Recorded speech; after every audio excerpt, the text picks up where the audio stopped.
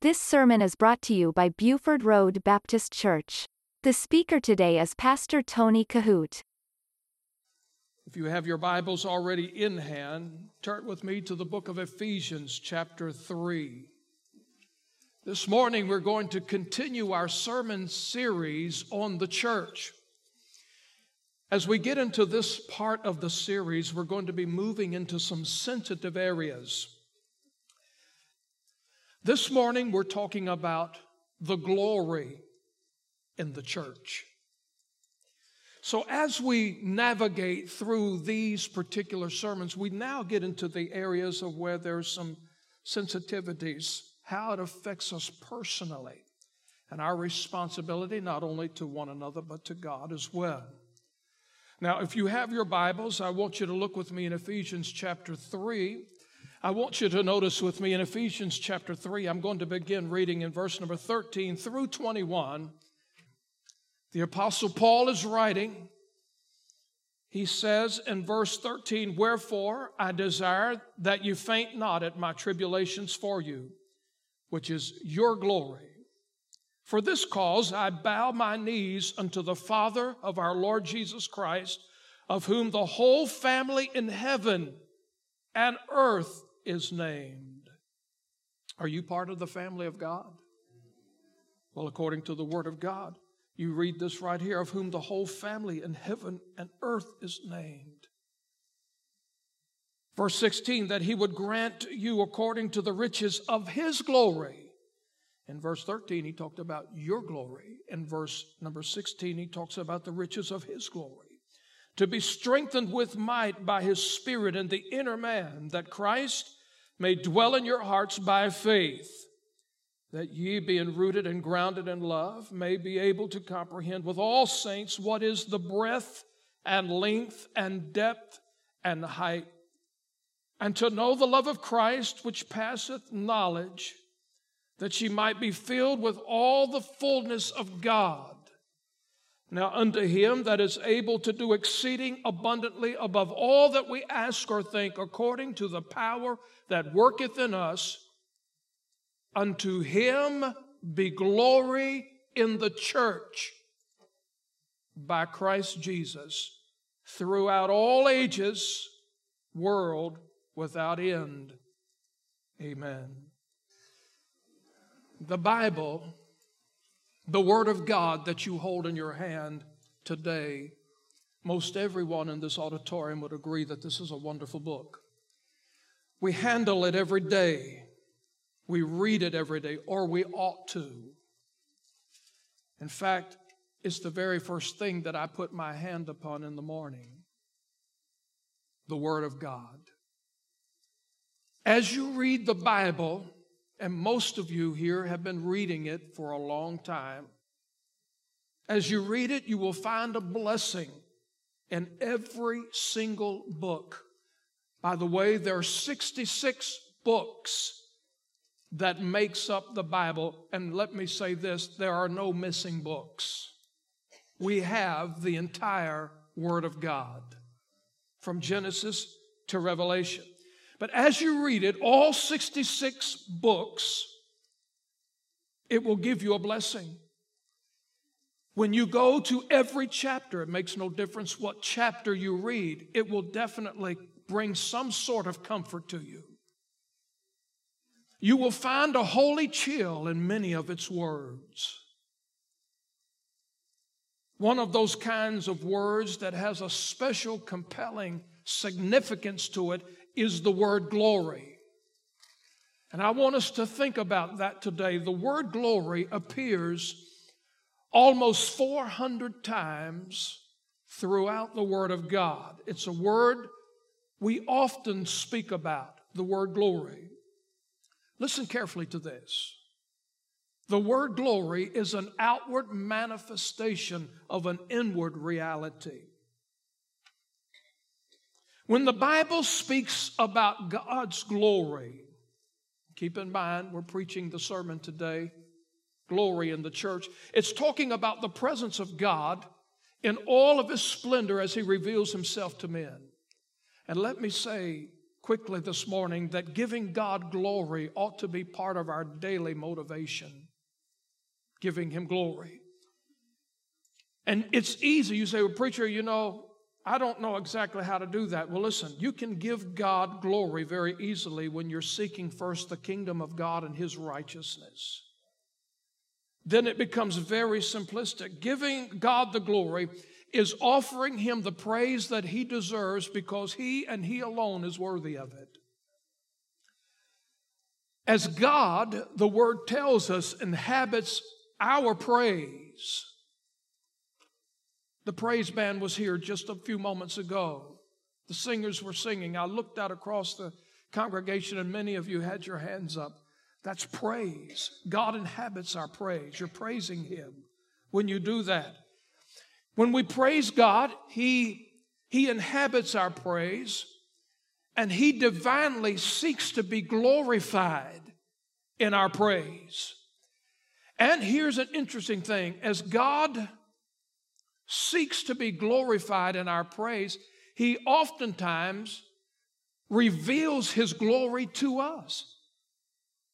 He gives us a picture of it. God has always been glorious in everything He does. In fact, I'd like for you to turn with me to Psalms chapter 19 and verse number 1, because here in this passage, Psalms 19 verse 1, we see His glory when He stepped out on the portals of nothing and created the heavens and the earth. When He created the spectrum of the universe. According to Psalms chapter 19 verse number 1, we see His glory. The Bible says this, the heavens declare the glory of God, and the firmament showeth His handiwork. So we see the glory of God manifested in His creation. According to the Word, we can also see the glory of God through the person of His Son, Jesus Christ. In fact, the Bible says in Hebrews chapter 1, verse 3, I invite you to turn, or I invite you to look at the screen. They will get them up quickly for you.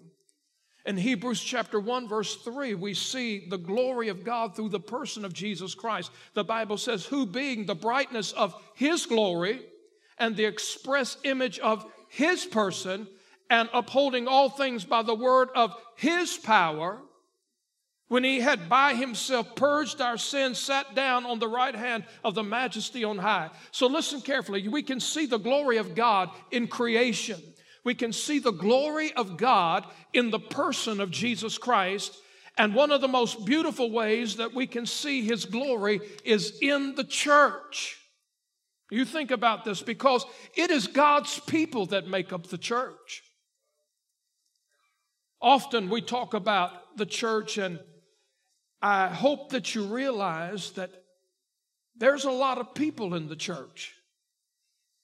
We're talking about a huge number of folks, because every single born-again person is a part of the church. The church is the body of Christ.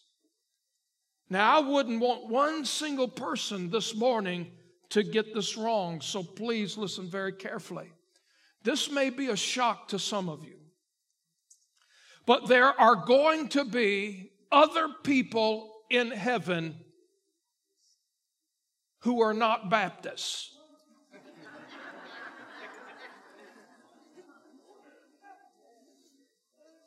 I just saw 2 bobby pins fly off. Let me say that again. There are going to be other people in heaven who are not Baptist. You say, well, how in the world could God allow such a thing? Listen, that should not disappoint anybody, because the story of the gospel is simply this. One beggar showing another beggar where he found the bread. And let me say that the mission of the church is to show every beggar where the bread is. And so listen, I've won people to Christ before that have not been Baptists and did not become a Baptist after they were born again. So don't think for 1 minute that only Baptists are going to heaven. I wouldn't want one person to misconstrue that in your mind. So when I say the church is comprised of a huge crowd, it is a very large crowd of people. Now, let me also say this, that the world itself condemns us today in Christianity. They call us the minority. I will tell you this, according to the book of Revelation, when we all get to heaven and we all stand before the Lord, the Bible says that the crowd is going to be so large that no man could number them. So the world may consider us to be the minority today, but glory to God, there's coming a time when we will be the glorious majority. Somebody say amen. Thousands upon thousands of other people who are not Baptists, other denominations are going to heaven. And not because of their particular denomination. The person that goes to heaven is not going to be there because he was a Pentecostal, a Baptist, Church of God, Episcopalian, a Lutheran. A person going to heaven is going to be there because of the redeeming and atoning blood of the Lord Jesus Christ. It's the only way a person can go.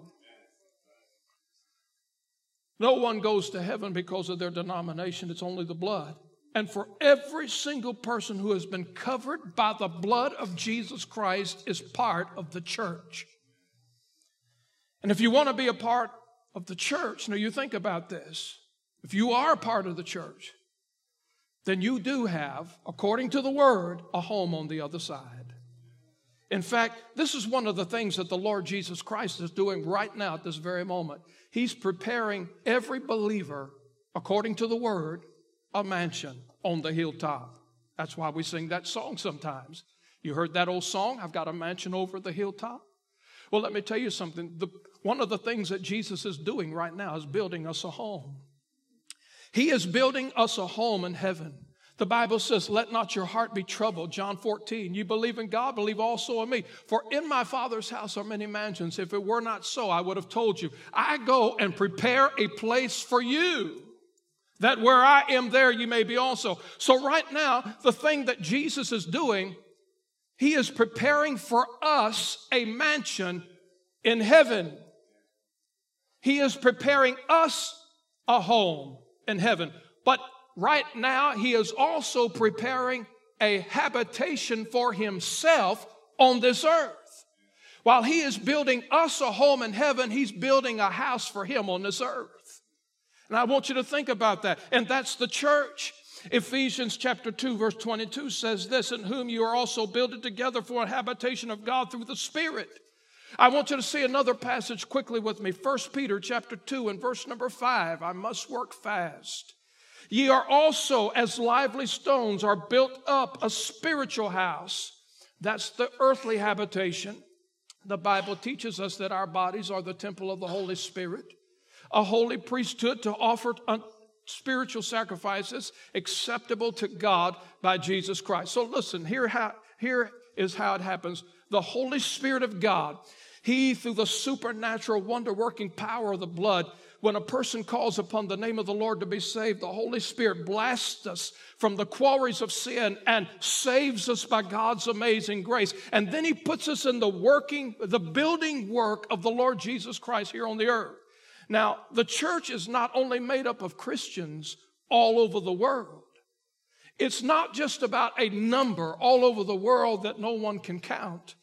But the main focus of the church is local and visible. The local New Testament church. And here's the pattern. In the early days of the church, as it began on the days of Pentecost, listen carefully. When the church was birthed, here was the pattern. When believers of the early church got saved, they immediately did two things. When the early church got saved, the first thing that those converts did was follow the Lord in believers' baptism. It was the first, not the last thing, not the middle of the road thing. When a person got saved, that's why it works like this today. Baptism does not come before salvation. In the early church, these New Testament believers, after they were gloriously saved, according to the Word of God, they were baptized. And then after they were baptized, they became a member of a local New Testament church. And it's this church, the local New Testament church, that Jesus is building today for him to have a habitation, is what brings God on this earth the glory. God not only wants to receive glory in our individual lives, but God wants to get much glory through the body of Christ. Now, how does God do that? How does God get glory in the church? How does God get glory in the body of Christ? First of all, God gets glory in the church, as Brother Drew sang so well this morning, by preaching the word. When the word of God is preached in the church, God can get the glory. One of the biggest problems in this world today is that churches are no longer preaching the word. There are churches congregating everywhere on this planet, and they're doing everything under the sun other than preaching the word.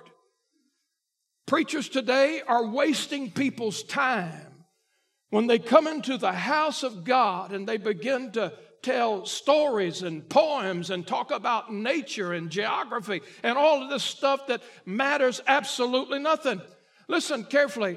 If I were not going to preach the word in this pulpit, I would admit that I would be here today wasting your time. Here's what I believe. I've said it 1,000 times. The reason why there are too many icicles in the pew is because there are too many polar bears in the pulpit. They will not preach the word of God. God gets glory in the church when the word is preached. Hebrews 4:12 says this, "For the word of God is quick and powerful and sharper than any two-edged sword, piercing even to the dividing asunder of soul and spirit and of the joints and marrow, and is a discerner of the thoughts and intents of the heart." Now, here's a scripture the media team does not have. I want them to insert it if they can. 2 Timothy chapter 4 and verse number 2. Paul is writing when he says this, preach the word. He said, be instant in season and out of season. Reprove, rebuke, exhort with all long suffering and doctrine. Now listen carefully. Many preachers no longer preach the word, but I will tell you, I have no other message to preach. Preachers today want people to feel warm and fuzzy and good, and they want just people to smile all the time. I want you to smile. I want you to feel warm. I want you to feel fuzzy. But I will tell you this, that's not the message I have. I'm not here today just to make you warm and fuzzy. I'm here this morning to preach to the church the word of God. I will assure you that the word of God has stood against time. It has conquered the devil and his demons. It has conquered the sinful and wicked hearts of men. It has remained true and honest and pure since its beginning. It's been quick in our desperation. God's word is free to anybody on this planet other than Baptists. It's free to anybody on this planet that wants it. God's word will never tell a human being, no matter who they are, what they are, where they are, to get in a line. The word of God will never tell a person to come back at a more convenient season. The word of God is perfect for every single storm you face in life. This book can mend the broken hearts of men and women. It can put families back together again. It can bring people out of depression. It can draw a loved one to Christ. It can guide you through a valley. It can lift you to a mountaintop. It can give you hope at a grave. Its two-edged sword, the Bible says, never cuts to hurt, but it always cuts to heal. It's sharp in judgment. It will always be fair. It's very accurate. It will reveal sin and tell us how to get out of it. It will vindicate the righteous at the appointed time. And one of the best things about the word is that it will never return void. The word of God has meaning. It's refreshing. It will always reveal the true heart of God. The songwriter said, sing them over again to me, the wonderful words of life. I'm telling you that when the word of God is preached in the church, it will bring glory to God. When I preach Jeremiah 33:3, call unto me, and I will answer thee, and show thee great and mighty things which thou knowest not, it will bring glory to God. When I stand and preach Matthew 11:28, come unto me, all ye that labor and are heavy laden, and I will give you rest, that scripture will bring glory to God. When I stand here today and preach John 14:6, that Jesus said, I'm the way, the truth, and the life. No man cometh to the Father but by me. That scripture will bring glory to God. When I stand here and preach Hebrews chapter 13, verse 5, he said, I will never leave thee nor forsake you. When I stand here and I preach that truth in God's house, I'm telling you today, it will bring honor and glory to the Lord.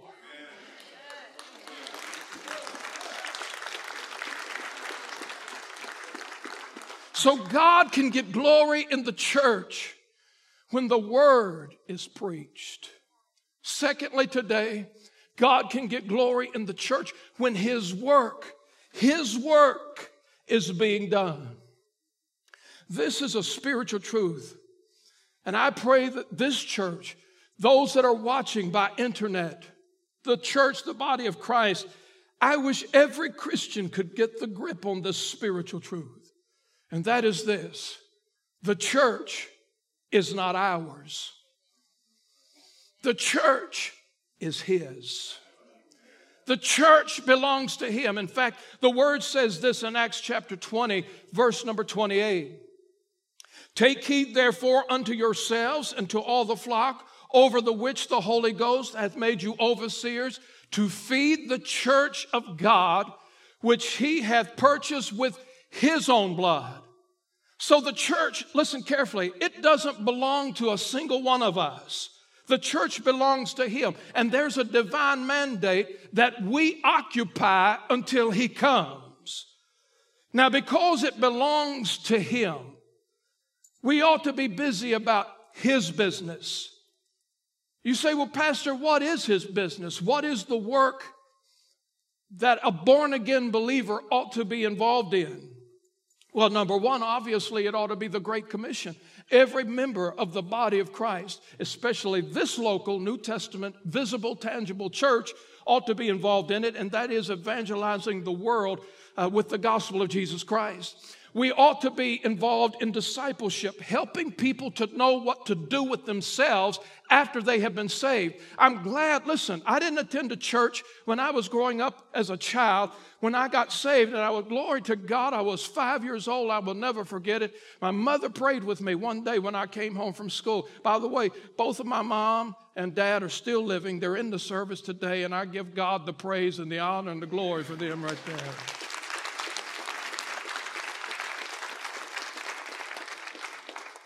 I'm glad that when I got saved as a 5-year-old boy, my mother, my pastor, my father, my Sunday school teacher didn't just, say, well, hey, I hope you work out. I hope it just goes good for you through your life.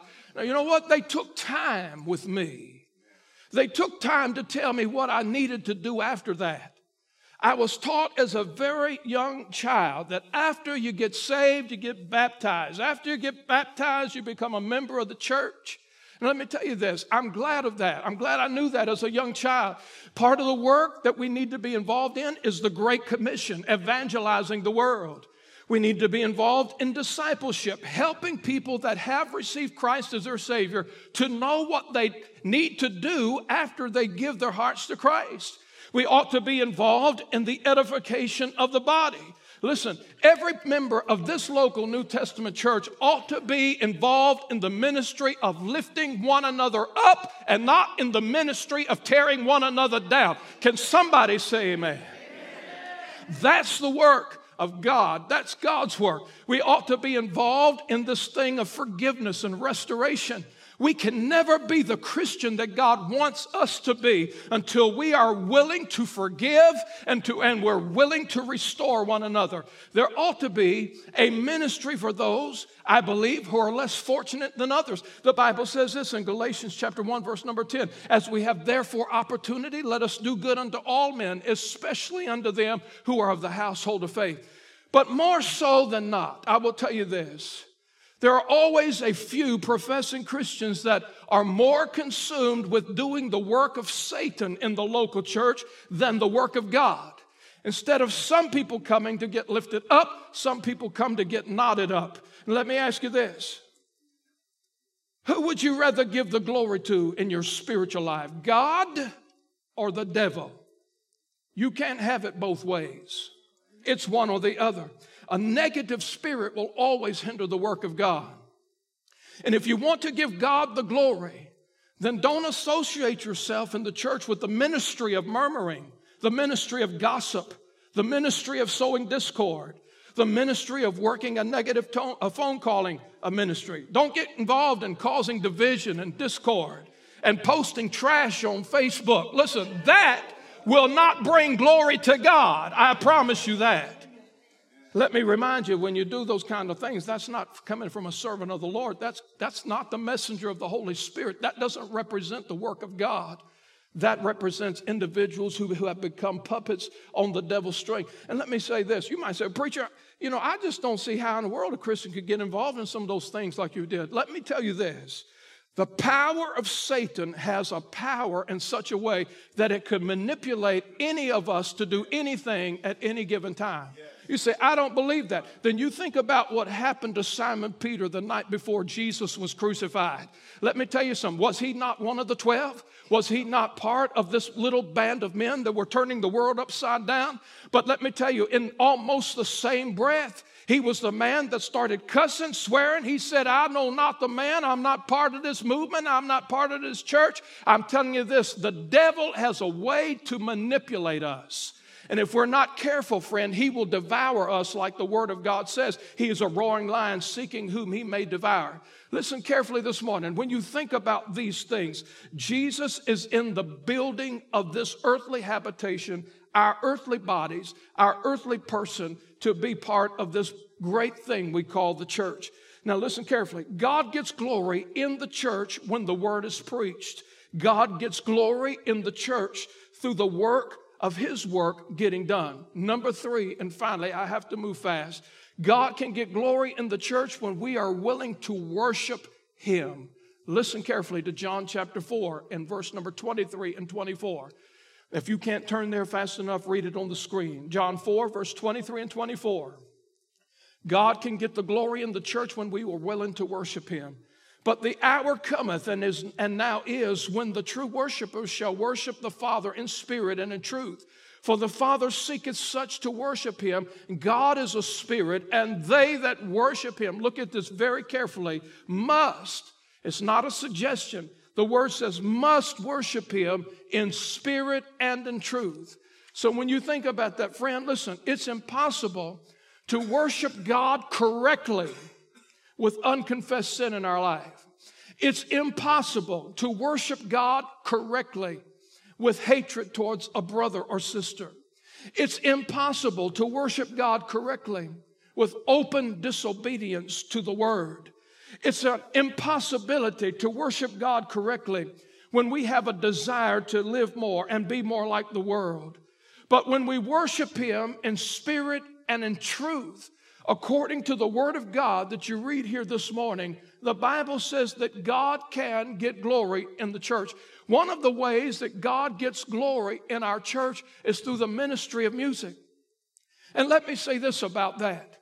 Whether it's gospel opera, listen, I can't stand it.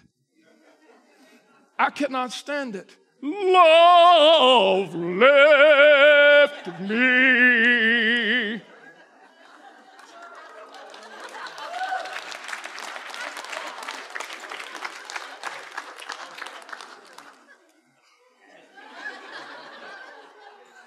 I can't stand it. But you know what? I got some good friends that love it. They love it. And when we get together in fellowship, I'll just say, rock on, buddy.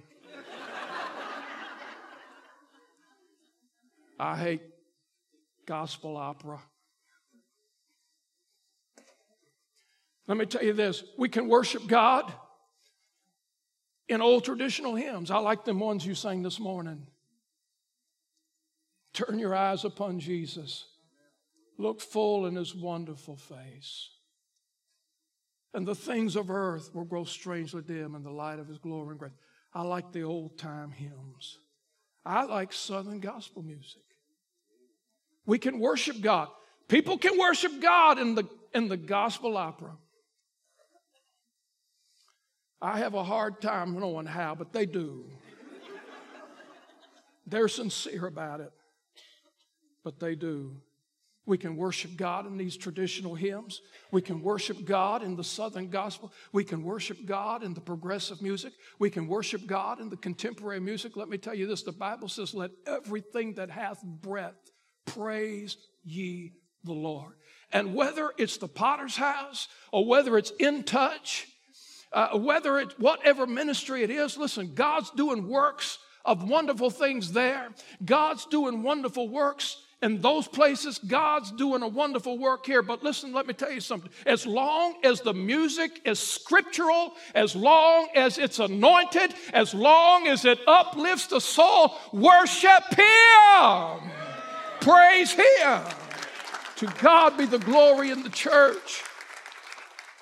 God can get praise in our worship through music. He can get praise. He can get glory in our praying, the sincerity of it. He can get praise. He can get the glory in our exalting Him. He can get glory in our tithes and offerings. He can get the glory with a united surrender to the Holy Spirit. All of this will bring glory to Him. I like that old song that says, down at the cross where my Savior died, there for cleansing from sin I cried. There to my heart was the blood applied. Glory to His name. One of the biggest and greatest necessities of the church today is this, is that we make sure when we walk in these doors, our motivation, our purpose, our desire is to bring Him glory. There was an elderly couple a long time ago, and she came in, he came in, got a seat, whatever. I'm going to paraphrase a lot of this, add some stuff to it. But let me tell you, she comes in, she said, did you see that hat Sister so-and-so had on today? He said, no, I didn't see that. Did you hear Sister so-and-so? She got off a note in the choir. She was flat as a pancake. Did you hear that? No, I didn't hear that. Did you hear the pastor this morning when he was preaching his heart out almost into a convulsion? Sometimes I feel like I'm preaching myself into a suicide when I preach. But did you hear the preacher preach? He quoted that scripture wrong, left out a word. It was supposed to be a thee and not a that. And he said thee. Listen, or that. She kept nudging him and asking him all these questions. He said, I sure didn't see it. She said, well, what do you come to church for then?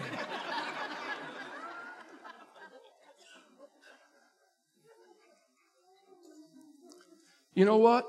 We walk into these doors, the number one purpose of us being here today ought to be for Him. If we have come to judge the music, if we have come to find fault with the carpet, if we have come to find fault with a Sunday school teacher, if we've come to find fault with how many babies we had in the nursery, how many crying kids we had. Listen, if we have come to the house of God with all of that pathetic stuff on our mind, who wins? We're either doing the work of God or we're doing the work of Satan. When we come into the house of God, this ought to be a habitation of praise and glory. God wants glory. He wants it in our individual lives, and He wants it in the church. You listen to Pastor Tony Kohout. For more information, visit our website at BufordRoadBaptistChurch.com.